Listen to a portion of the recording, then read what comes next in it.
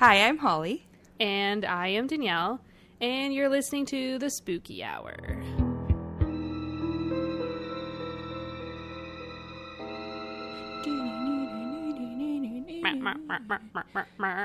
Hey, It's friends. a scary duck.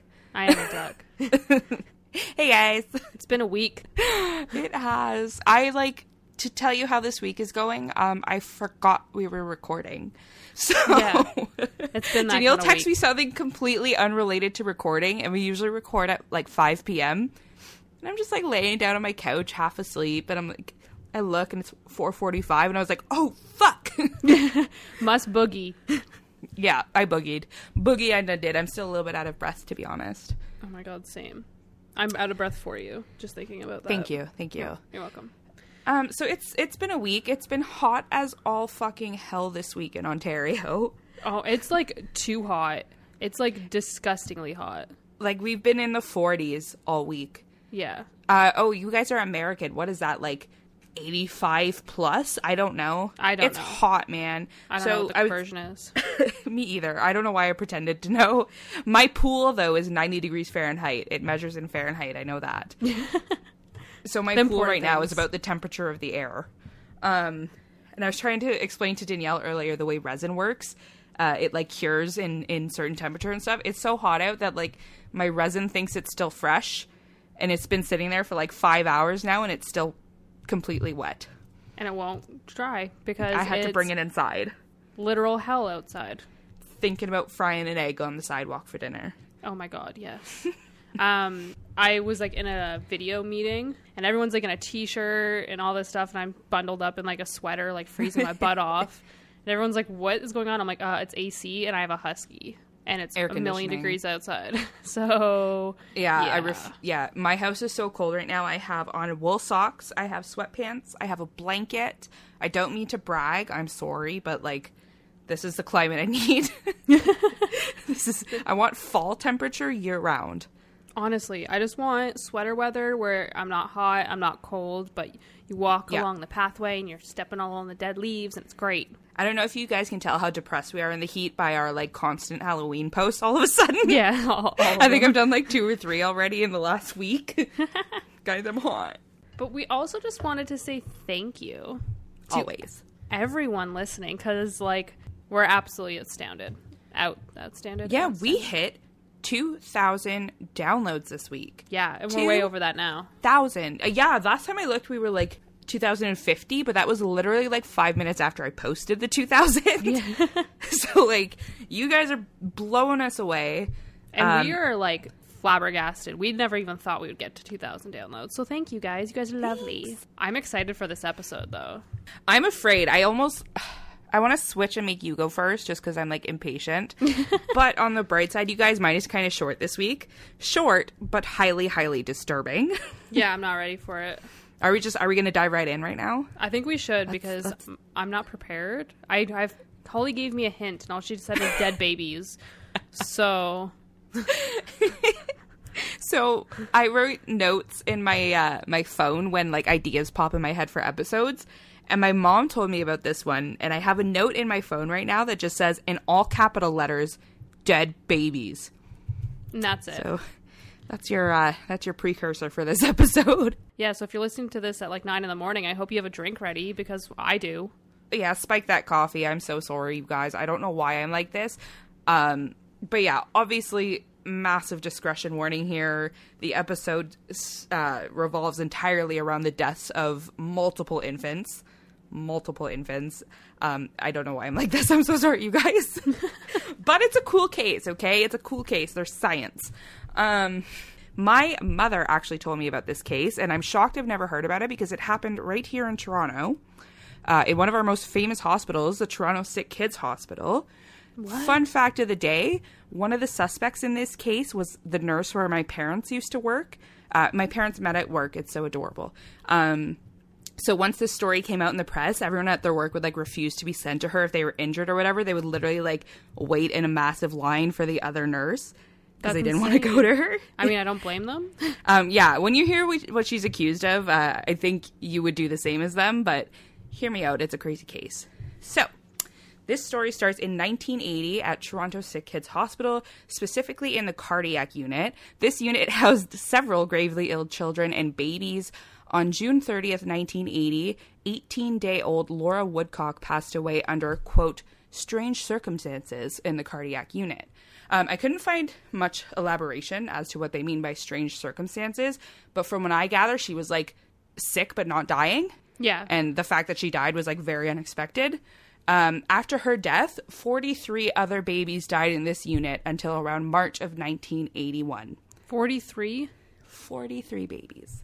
Deaths in a hospital, especially in a pediatric cardiac ward, are totally expected. However, Maclean's magazine reports that this was an increase of 625% at the time. Obviously, something was not right because that is a massive jump. That's really bad. Yeah. Can you imagine, like, you get audited at the end of the year? It's like deaths up 625%. Like, what did you do? Yeah, like, seriously. So allegedly during this time, the nurses started approaching the cardiac doctors and raised suspicions about some of the deaths. An internal investigation was opened, but they did it quietly because they didn't want to raise suspicions. And, you know, if someone was doing it, they didn't want them to suddenly stop. Well, they wanted them to stop doing it, but they wanted to catch them first. Yeah, they didn't want them to, like, flee and not be able to catch them. Exactly. In March of 1981, 2 infants named Justin Cook and Kevin Garnett also passed away under similar circumstances. Justin's father demanded an autopsy was performed, and that's when they found their first clue. Both boys had an abnormally large dose of the drug called digoxin in their system. Not sure if I'm pronouncing that correctly. Digoxin. Yeah. Note, did no one else ask for an autopsy? Right? Like, they're just, like, the other family members are just like, it's fine. It died. Like, I understand to an extent if you know, your baby was gravely ill and on its way out kind of thing, like, maybe you wouldn't, but I would. Like, yeah. This is the first autopsy, and we're already, like, a couple months into these mysterious deaths. So, yes, they found a high dose of the drug digoxin in their systems. A third unnamed female baby was also found to have digoxin in her system, 13 times the recommended dose. Wow. So, yeah. Digoxin is a drug that's used to treat heart conditions, so it makes sense that it was used in the unit and used on these babies, but why is there such, like, an alarmingly high amount? Like, there's no need for that. So an official not-so-quiet police investigation was finally opened after these 3 autopsies, and the numbers were, like, way beyond their belief. 24 babies had died in the same time frame under the same circumstances. So they all had the digoxin in their systems. Yeah. There was an easy way to narrow down the person or people responsible. They just looked at the work schedule. Makes sense. Investigators looked at the entire nursing schedule to see who was working on the days that these mysterious deaths took place. And this is where we meet nurse Susan Nels. Susan Nels was a 25-year-old nurse in the sick kids pediatric ward. That word is so hard today. It's so difficult. In the sick kids pediatric ward. She was one of a small team led by Phyllis Traynor, who comes into play in a little bit. Of the suspicious baby deaths, Nels had been present for more than half. Nels had also been Justin Cook's only nurse, and she was actually with him when he passed away. Suspicions began to arise about her because she was allegedly, like, really cold and calloused in response to some of the infants' deaths. Allegedly, she made some cruel comments about one of the deaths and showed, like, a lack of compassion to the family of another victim. Like, you know, having had someone pass away in a hospital, like, our nurses immediately were like, hugs, like, gather around. Like, so she apparently did not do that at all. Yeah, she just kind of, like, walked away, brushed it off. Phyllis Traynor, who is the nursing team lead, she was spotted injecting a young girl named Alana Miller with an unknown and unprescribed drug. Alana died just 3 hours later, but no charges were ever filed against Phyllis due to, are you sitting down? Lack of evidence. How is that lack of evidence? Lack of evidence that someone witnessed her injecting a baby with something and then that baby died. But there's a lack of evidence. So anyway, she was never charged, but the accusations haunted her for the rest of her life, including at my parents' work. So she was the one who moved to my parents' work afterwards. Oh, shit. Yeah, no one wanted to associate with her, and I can't say I blame them. Weirdly enough, while the investigations were happening, Traynor and one other nurse reported finding heart medications crushed up in their food. Was someone taunting her, or did she put them in there herself to throw off the investigators? Big old question mark. We never find out. Sorry. But I thought that was interesting to note. That is really weird. Anyways, back to the initial investigation. Investigators found that digoxin was not regulated in the hospital, meaning it was not locked away like some of the other drugs. While the investigation went on, another baby died with high levels of digoxin in their system. Finally, the hospital decided to put digoxin under strict control. And then several babies in a different ward became sick. It was found that these babies had high levels of epinephrine in their systems. That drug was not even supposed to be used in that unit at the time. So that's strange. So was she still working in the? Yep, everyone still was working. I never found out what happened to these babies with the epinephrine. They never pinned this case to these nurses. Okay. But this was happening at the same time, weirdly enough. Investigators continued to pursue Susan Nels. When asked if she would voluntarily come in for questioning, she refused unless her lawyer was also present. This raised some red flags, but she claimed that she was just simply taking advice from her friend who was in law school. I will say that is good advice to have because you do see cases of the police bullying people into confessing. So as sketchy as it is, good idea, I think. Yeah, for sure. Eventually, police arrested her based on her working schedule and her refusal to cooperate. They charged her with 4 of the murders. So officially, 8 of the 43 infant deaths were ruled murders, but they were only able to pin 4 on her. Okay. So they all died under similar circumstances, but they, for whatever reason, just picked 4. I don't know if it was a statute of limitations thing or what. But a preliminary hearing had decided that there was simply not enough evidence. And on top of that, she was actually not scheduled during one of the alleged murders that she was charged with. So the charges were dropped. All of them? All 4 of them? All of them. They figured, if she's not present for one of the deaths and they believed one person was committing all of these murders, then obviously she didn't do it. But also during this preliminary hearing, they discovered that during the shifts where infants were killed, Phyllis Traynor would cover lunch breaks for Susan Nels. Okay. So Phyllis, who injected the girl that died, was covering Susan's lunch breaks. Sketchy. So to me and many other members of the public at the time, this was starting to look like a 2-person job. Yeah. So they tried to put out in the press that these two were doing it. They were working together, et cetera, et cetera. But investigations went on for several years and nothing ever really came of them. There was just not enough to solidly pin the deaths on them. Okay. However, Susan and Phyllis's reputations were tarnished. Susan would do anything she could to clear her name, and she actually ended up suing the courts. She continued her work as a nurse and actually established herself as a well-renowned member of the medical field despite the accusations. She won several awards and even had a scholarship named after her. She used the funds. Shut up right now.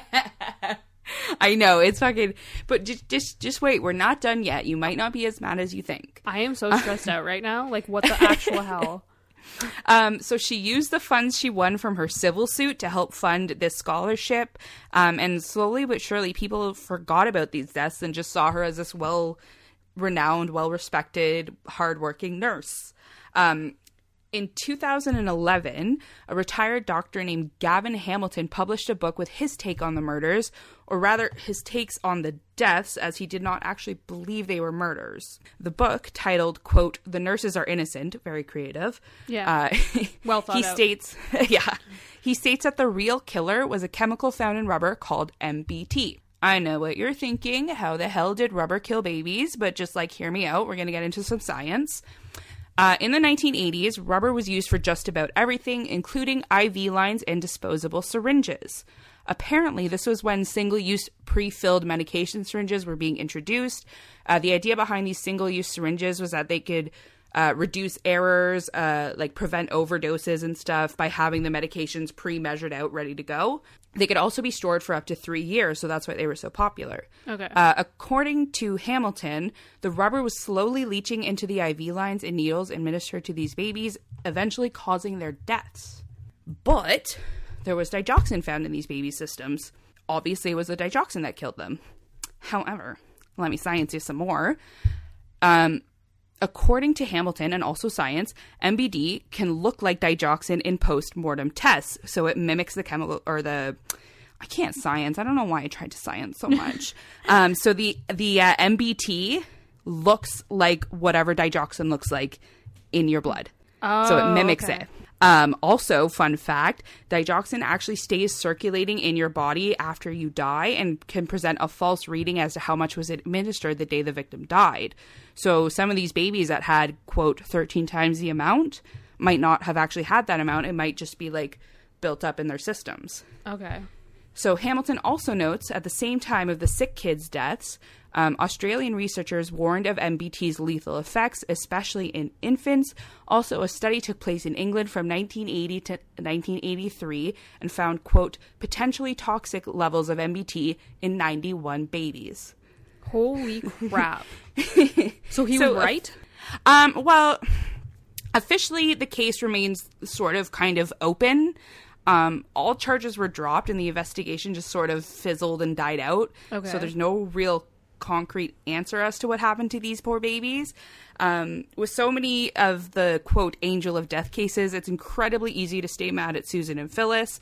It just makes sense in your head, right? Like, yeah. So someone had to be behind these deaths, and what little evidence the police did have pointed to these nurses. Like, it just makes sense that it would be them. Yeah. But maybe it was all just a tragic accident because of faulty equipment. Personally, I don't think we'll ever know for sure. I don't think they're ever going to reopen this case or dive deeper into it. So eventually the deaths... Sorry, I just got so mad at those nurses for no reason, apparently. Well, we don't know.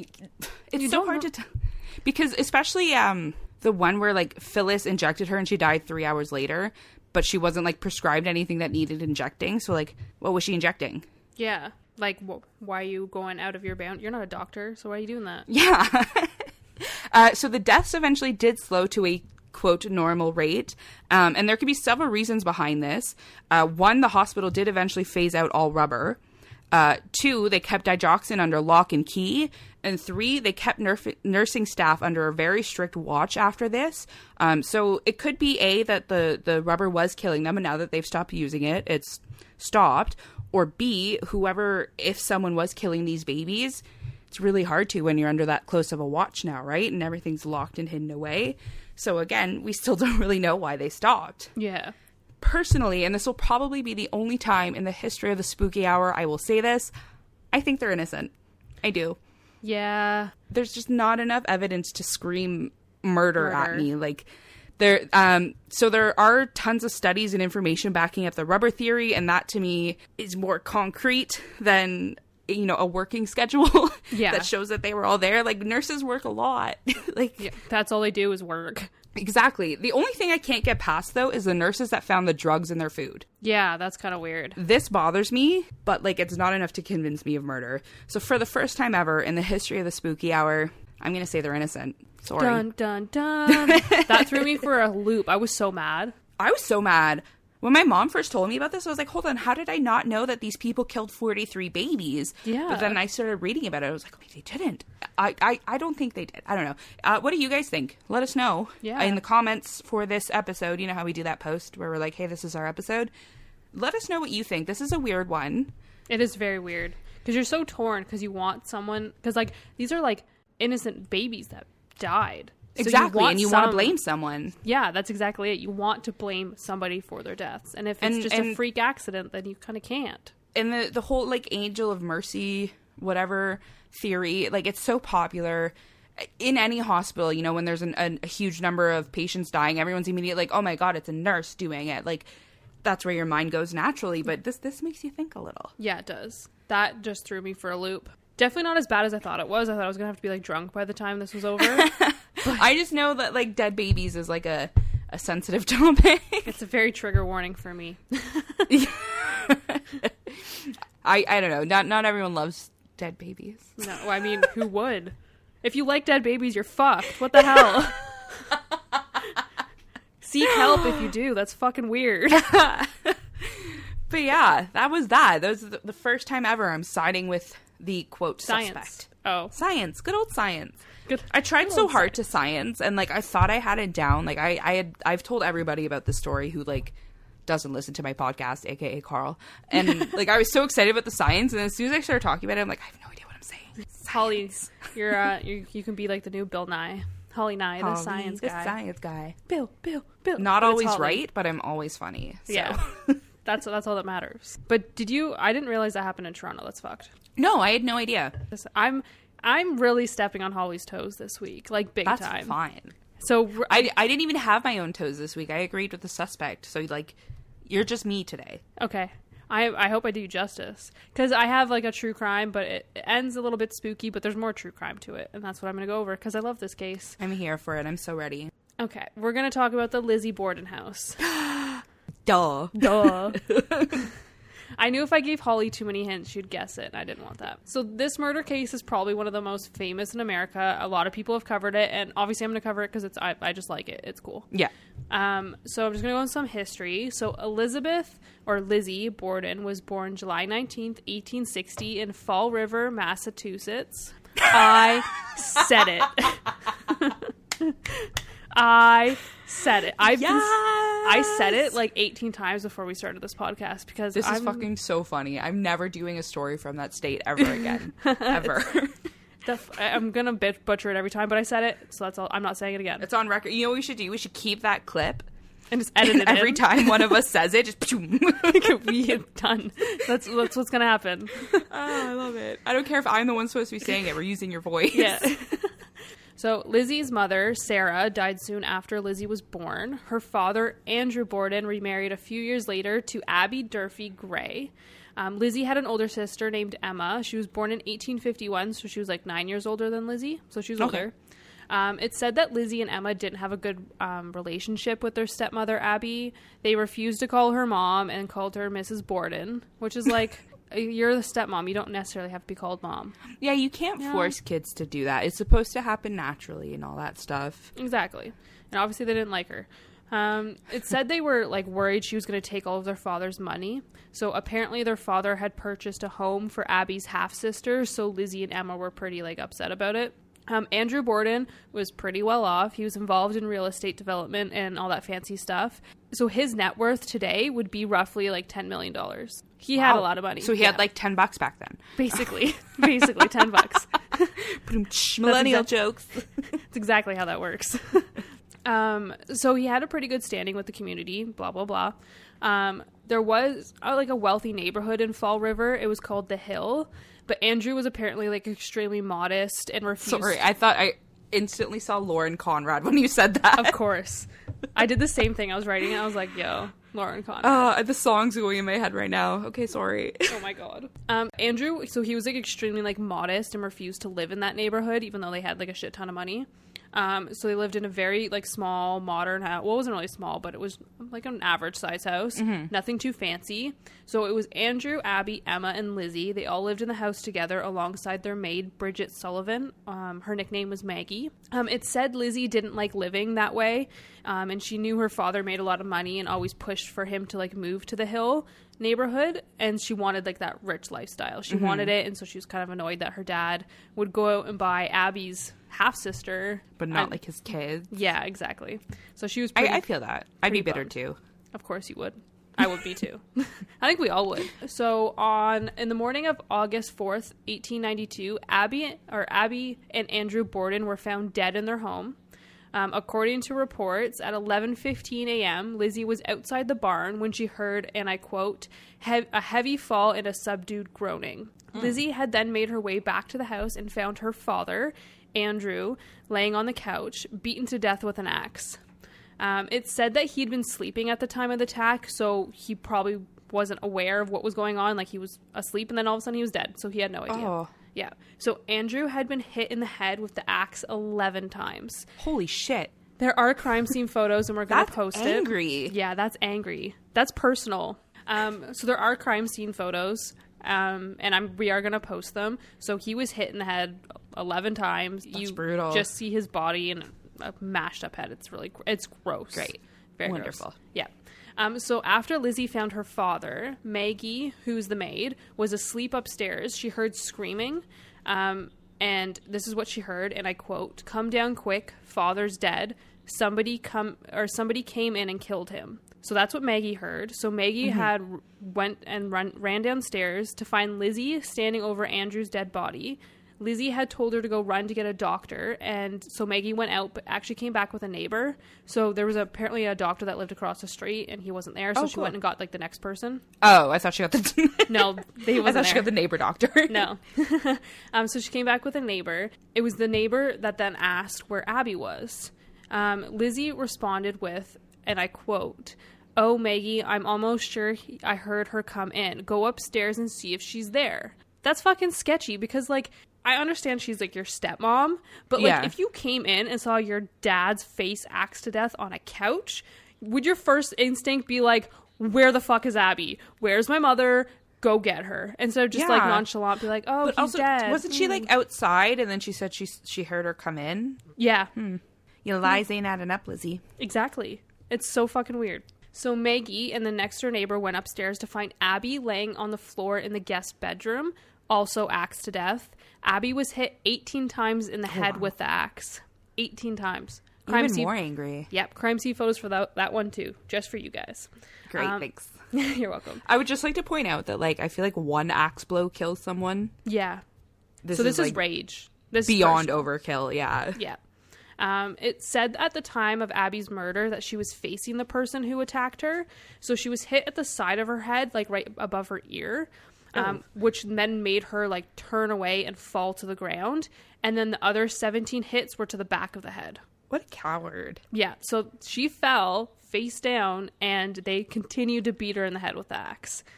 That's cowardly. Yep. And what else is really interesting is that it said that Abby was actually killed first. So Abby died before Andrew. Yeah. So weird that I heard her Lizzie come in. Knew she was upstairs. Yeah. Yeah. Think about weird. that. Think about that. Coffee.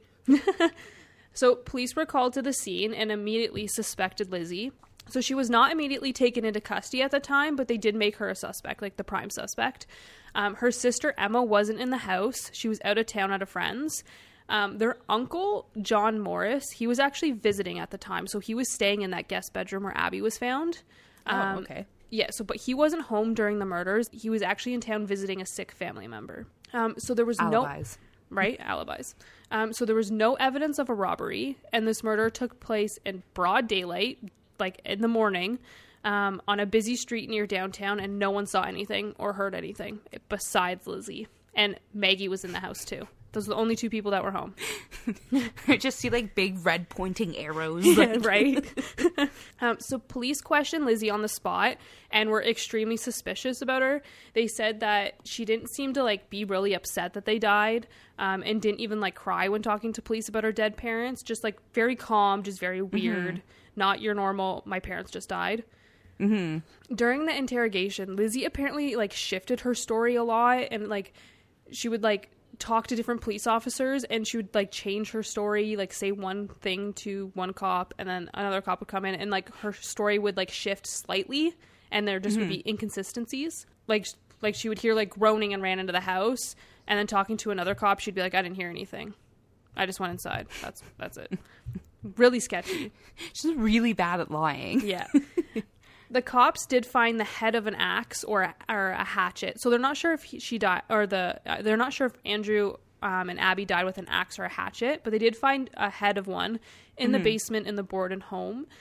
It was next to a bunch of other axes and hatchets, but this one was the only one that was missing the handle. So back then they were all made out of wood. So if you were to beat someone, the blood would stain the wood, right? So obviously the handle's gone. Oh, I figured that it, like, busted off from, like, the sheer force, but no, that's good. Yeah. That God, hiding DNA back in the day before DNA was even a thing. Right? Apparently, during this time, though, fingerprints were starting to come into play within, like, in England. They were starting to use them. Yeah. Because it was just, like, powder, right? Yeah. Yeah. It's not like, you know, in CSI Miami where they have the 3D, like... Powder is fine. Powder will work. They had powder back then. But apparently it was, like, a big thing in England. Like, it was starting to become a big thing. And, like, the cops in, like, Boston were just like, nah, we're not going to do that. That's too much work. Makes too much sense. Yeah. So 5 days after the murder, authorities arranged an inquest, and Lizzie had to take the stand each and every day. Fun fact, throughout this whole thing, this was the only time Lizzie testified under oath through this whole entire thing. This is the only time she testified under oath. A week after the murders, Lizzie was arrested for the murders and sent to the county jail. So I'm just going to fast forward a little to like the actual trial. On November 7th, 1892, a grand jury heard evidence of the murders.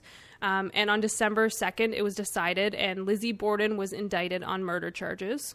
The trial started almost like a whole year later on June 5th, 1893. So the hatchet head we talked about, it was brought up in the trial. Prosecutors argued that the handle was removed as it would have been covered in blood. But it was kind of just like nonchalant, like whatever, that's fine. Alice Russell testified in the trial. So this was a friend of Lizzie's. And she stayed with Lizzie and her sister Emma after the murders happened, just as like a comfort thing. I don't trust her already. Right? But I'll just get to it. You'll see. So she did testify in the trial. She said that on August 8th, 1892, she caught Lizzie burning a dress in the kitchen. So this was 4 days after the murder. Lizzie had said she got paint on her dress and it ruined the dress, so she burnt it. Paint. Yeah. Yeah. So Lizzie's inconsistencies with her story and just like oddly weird behavior was also brought up in the courtroom, but apparently her doctor gave her morphine to calm her down, and that was the excuse. So the reason why she was so calm and like again, inconsistencies with her story, they blamed it on the morphine. They said she was drugged up? Basically, yeah. Interesting. I didn't know that fact. Like, I've known most of this so far, but I didn't know that. Yeah. That's interesting. And during the trial, apparently, like, there was like riots going on with this trial because they were mad that Lizzie got arrested for these murders because everyone believed that she didn't do it. So really? So there was like, because it was like a big like women's movement, and there was a lot of, she had a lot of women supporters behind her, and they were like, this was like huge back then. But like, what was their alternative? Who did they think did it? Like, okay. Yep. So Andrew and Abby's skulls were also used as evidence in the trial, and they actually brought the skulls into the courtroom. Apparently, Lizzie fainted after seeing them. I mean, I would too. Even if you murdered somebody, I hope you would actually do it. Because, like, what the fuck? No, just like even if she did kill them, like the shock of just like, hey, look, a human skull. Like that's. Yeah, no. If you're like totally fine after that with like, so the skulls have like massive holes in them. Like it's just a skull and then a big missing piece because what else do they have, right? Ugh. That's because you can't put that back together, I guess, right? Like the fragments. Ugh. Nope. We're getting graphic. Yeah. So another sketchy thing against Lizzie, it was found that she tried to purchase prussic acid. Prussic? I'm pretty sure it's prussic. Prussic acid from a local drugstore. So that's poison. That's how you poison people. Yeah. It's found in like, it's pretty much like a plant, I'm pretty sure. And it's really, really toxic to animals. Like they can just eat it and then die. But it's also sold in like liquid form where you can poison somebody. Interesting. Yeah. So she went to her local drugstore, tried to buy this. The pharmacist refused to sell it. Lizzie said she wanted to clean a sealskin coat with it. And the judge ruled it too isolated in time to have any connection. She tried to buy this the day before they were murdered. I mean, like... Yeah. The day before they were murdered. Is this the judge's first case? I guess so. I don't know. First day on the job. Like, come on. She tried to buy poison and was refused, so then the next day they were bludgeoned to death with an axe? Yeah. Like something that she could find lying around the home? Yep. Like, sketchy. So even back in the day, the police were just like, well, I guess he's a judge. Okay, fine. No bad police jokes. Bad judge jokes, though, because, like, what bad the fuck? Bad judge jokes. He ain't no Judge Judy. So on June 20th, 1893, the jury took an hour and a half to deliberate, in which they acquitted Lizzie Borden of the murders of Andrew and Abby Borden, and they said that there's no physical evidence that directly linked Lizzie to the murders. That's it. No physical evidence. None at all. I will say that it is highly circumstantial evidence what they have, but like also it's good circumstantial evidence. No other option. Like, what is your other option? No one else was home. Like, unless some strange person ran in there, took an axe that belonged to the household. Yep. You know what I mean? Like, I highly suggest going to read in about her trial because it's nuts. Like, I condensed it heavily. Yeah. But go read about it. It's It's just absolutely fucked. It's so fucked. Stressful. Yep. So I'm just going to get into some suspects or theories. So obviously the first suspect is Lizzie Borden. Hello. Yes. Lizzie, like my theory, many people's theories as well. Just a theory that I agree with. Lizzie was very unhappy that her father was so frugal. She wanted that rich life. She wanted the house in the hills.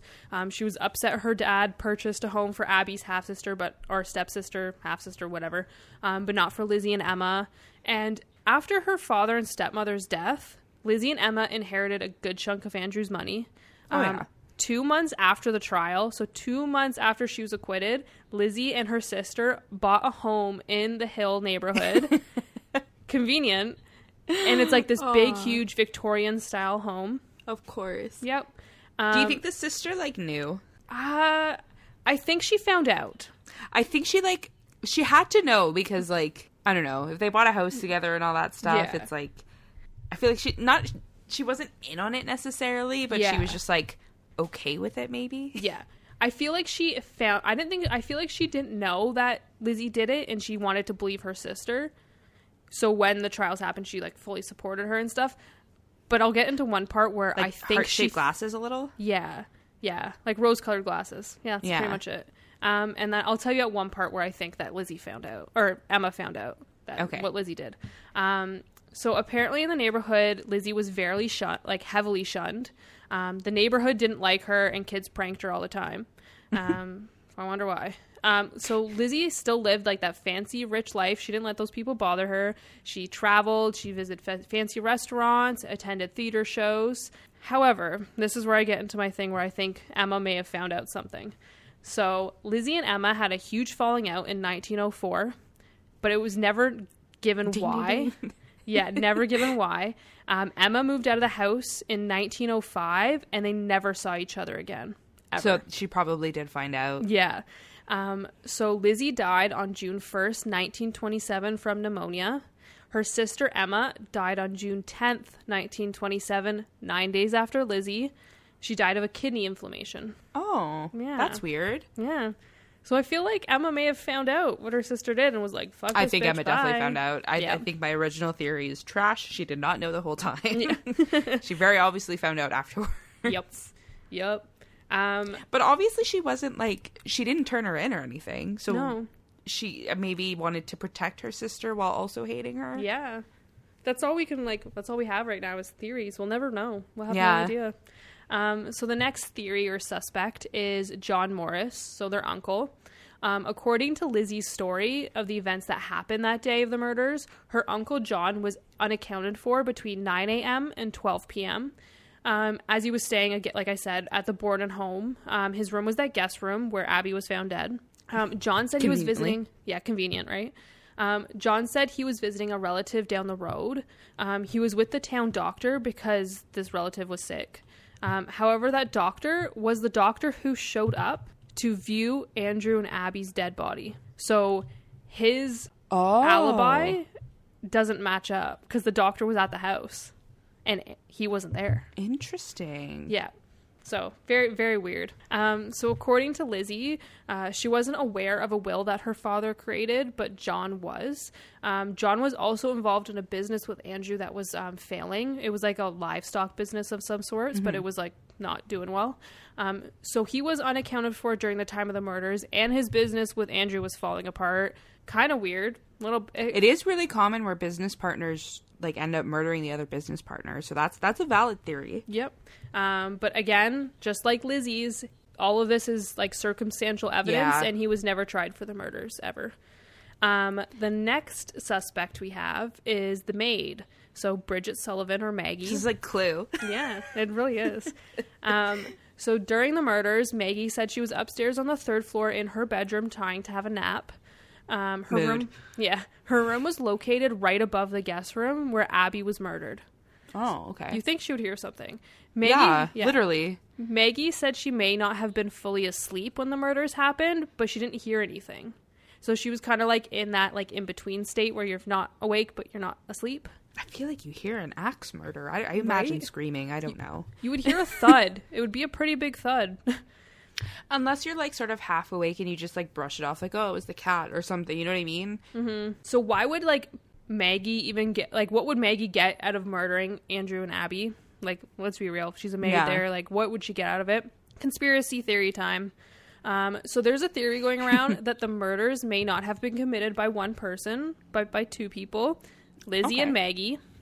It's said that Lizzie and Maggie were romantically involved. Yeah. It's also said that Abby found out about this romance and freaked out, saying that she's going to tell Andrew, like her father. And obviously back then it was frowned upon. Have same-sex relationships. Yep. So Lizzie didn't want her reputation at the time being tarnished because she had all of her wealthy friends. She didn't want to lose that lifestyle. So her and Maggie murdered Abby and Andrew as a cover-up. Interesting. Yeah. I didn't hear that theory. Yeah, it's one of the theories floating around. Because apparently, so Lizzie never married, never anything, didn't get married, but apparently she was involved with someone in the Hills neighborhood who was also female, and that was one of the reasons why the neighborhood didn't like her. Oh. Crazy. Interesting.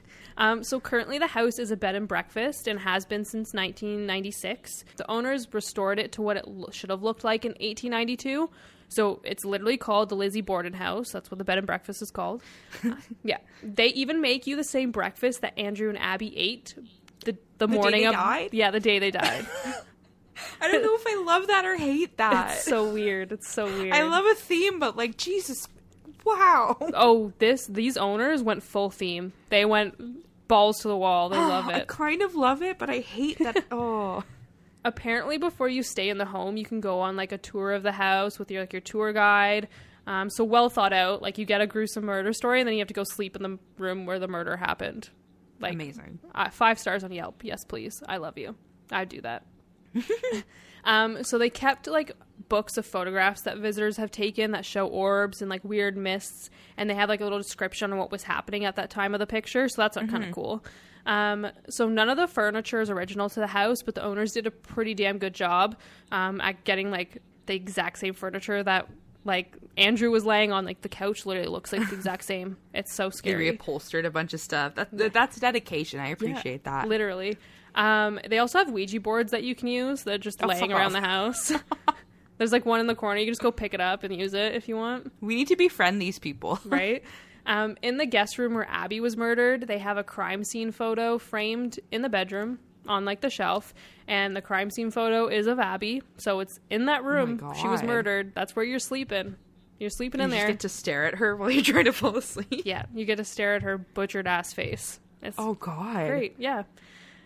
It's said that Andrew and Abby haunt the home. I mean, if you were murdered, you'd probably haunt the place too. Yeah. There are reports of the fire alarm going off randomly at 3:08 in the morning. It's also said that Mr. Borden will attack visitors who try to steal spare change. So people will leave like spare coins on a dresser, like a Looney Tooney. Well, I don't know. Do they have Loonies and Toonies in the States? No, they have dollar bills. It's so weird. Oh, fuck. Okay, so like your quarters, like 25 cents. People will leave like those coins on there as like kind of like an offering because they know he's like really frugal and stuff, to be like, hey, don't hurt me, here's some spare change. But then if you go to steal it, he'll attack you. Like, people have gotten scratches, like burns that like are like scratches. Yeah, you should try that with me when I die. I'm also very frugal. I'm gonna do that. I'm gonna steal your wine. That'll get you mad. So this is why. So I told my dad. My dad asked me what I was doing this week. For the episode, and I was like, oh, I don't know. And then he started singing the nursery rhyme, because I've known this nursery rhyme. I don't know if you know the Lizzie Borden nursery rhyme. Okay, my dad's just messed up because I've known this since I was a kid, and he started singing the nursery rhyme on the phone, and I was like, how did you know I was going to talk about the Lizzie Borden house? It was brainwave so moment. Yeah. So it goes, Lizzie Borden took an axe and gave her mother 40 whacks. When she saw what she had done, she gave her father 41. Ew. That's the nursery rhyme of Lizzie Borden. Did your dad sing that to you as a child? You that bet explains he did. So much. Yep. It explains everything. It just baffles me that's a nursery rhyme. Yeah. But apparently if you say this nursery rhyme in the house, and you have like either like a voice recorder, like an EMF detector, any of those fancy little ghost gadgets, it will go nuts. Like it will start like screaming at you. Yeah, as soon as you start singing this nursery rhyme. Yeah, people have reported getting scratched during it too. So if you don't have any of those fancy gadgets, it will still attack you if you sing it. Oh God. Yep. It's on my bucket list to go there. I need to go there and sing this damn nursery rhyme, and I'm bringing my father. I'll stand outside while you do that. Okay. You enjoy that. But yeah, so that's the Lizzie Borden house. Ta-da! There's so much I didn't know about that. That house, that's so fucked. Everyone talks about it, but like it's one of those ones you have to talk about. Yeah, for sure. I didn't know the lesbian lover theory. I kind of see that because, like you said, like why was she how was she upstairs and didn't hear a murder happening? Like. Unless Maggie was murdering Abby and Lizzie was downstairs murdering her father. They did it at the same time. Yeah. No, I kind of like that theory. I mean, Lizzie definitely 100% did it. Whether she did it alone or not, I don't know. But, like, she definitely did it. Yep. So that case is technically unsolved. There's no proof. Yeah, I guess, eh? Yeah. And I was watching someone, I forget who it was, someone on YouTube watched one of them, did, like, a voice recorder asking who killed Andrew and Abby.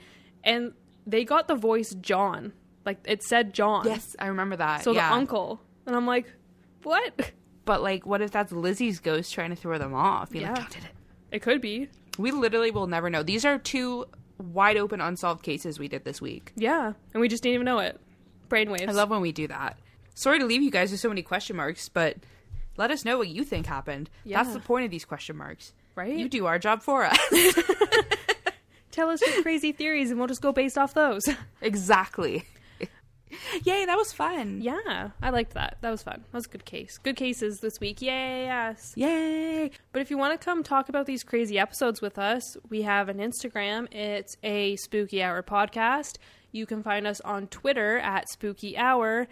And you can email in your crazy, spooky, scary stories to us at the Spooky Hour Podcast 666 at gmail.com. But you should definitely this week, guys, let us know your theories because we've got 2 unsolved cases for you. Yeah. We need conspiracy theories. Yeah. We hope you have a lovely week. Thank you for tuning in. Thanks for listening. You guys are always so nice. And stay safe as everything starts opening up. I know it's annoying, but just deal with it for now. Whether you think it's a conspiracy theory or not, just deal with it. Don't yell at grocery store workers. Just be nice. Yeah. And as always, stay spooky. Stay spooky. And a friendly reminder, Breonna Taylor's murderers are not arrested yet. Okay, bye. Bye.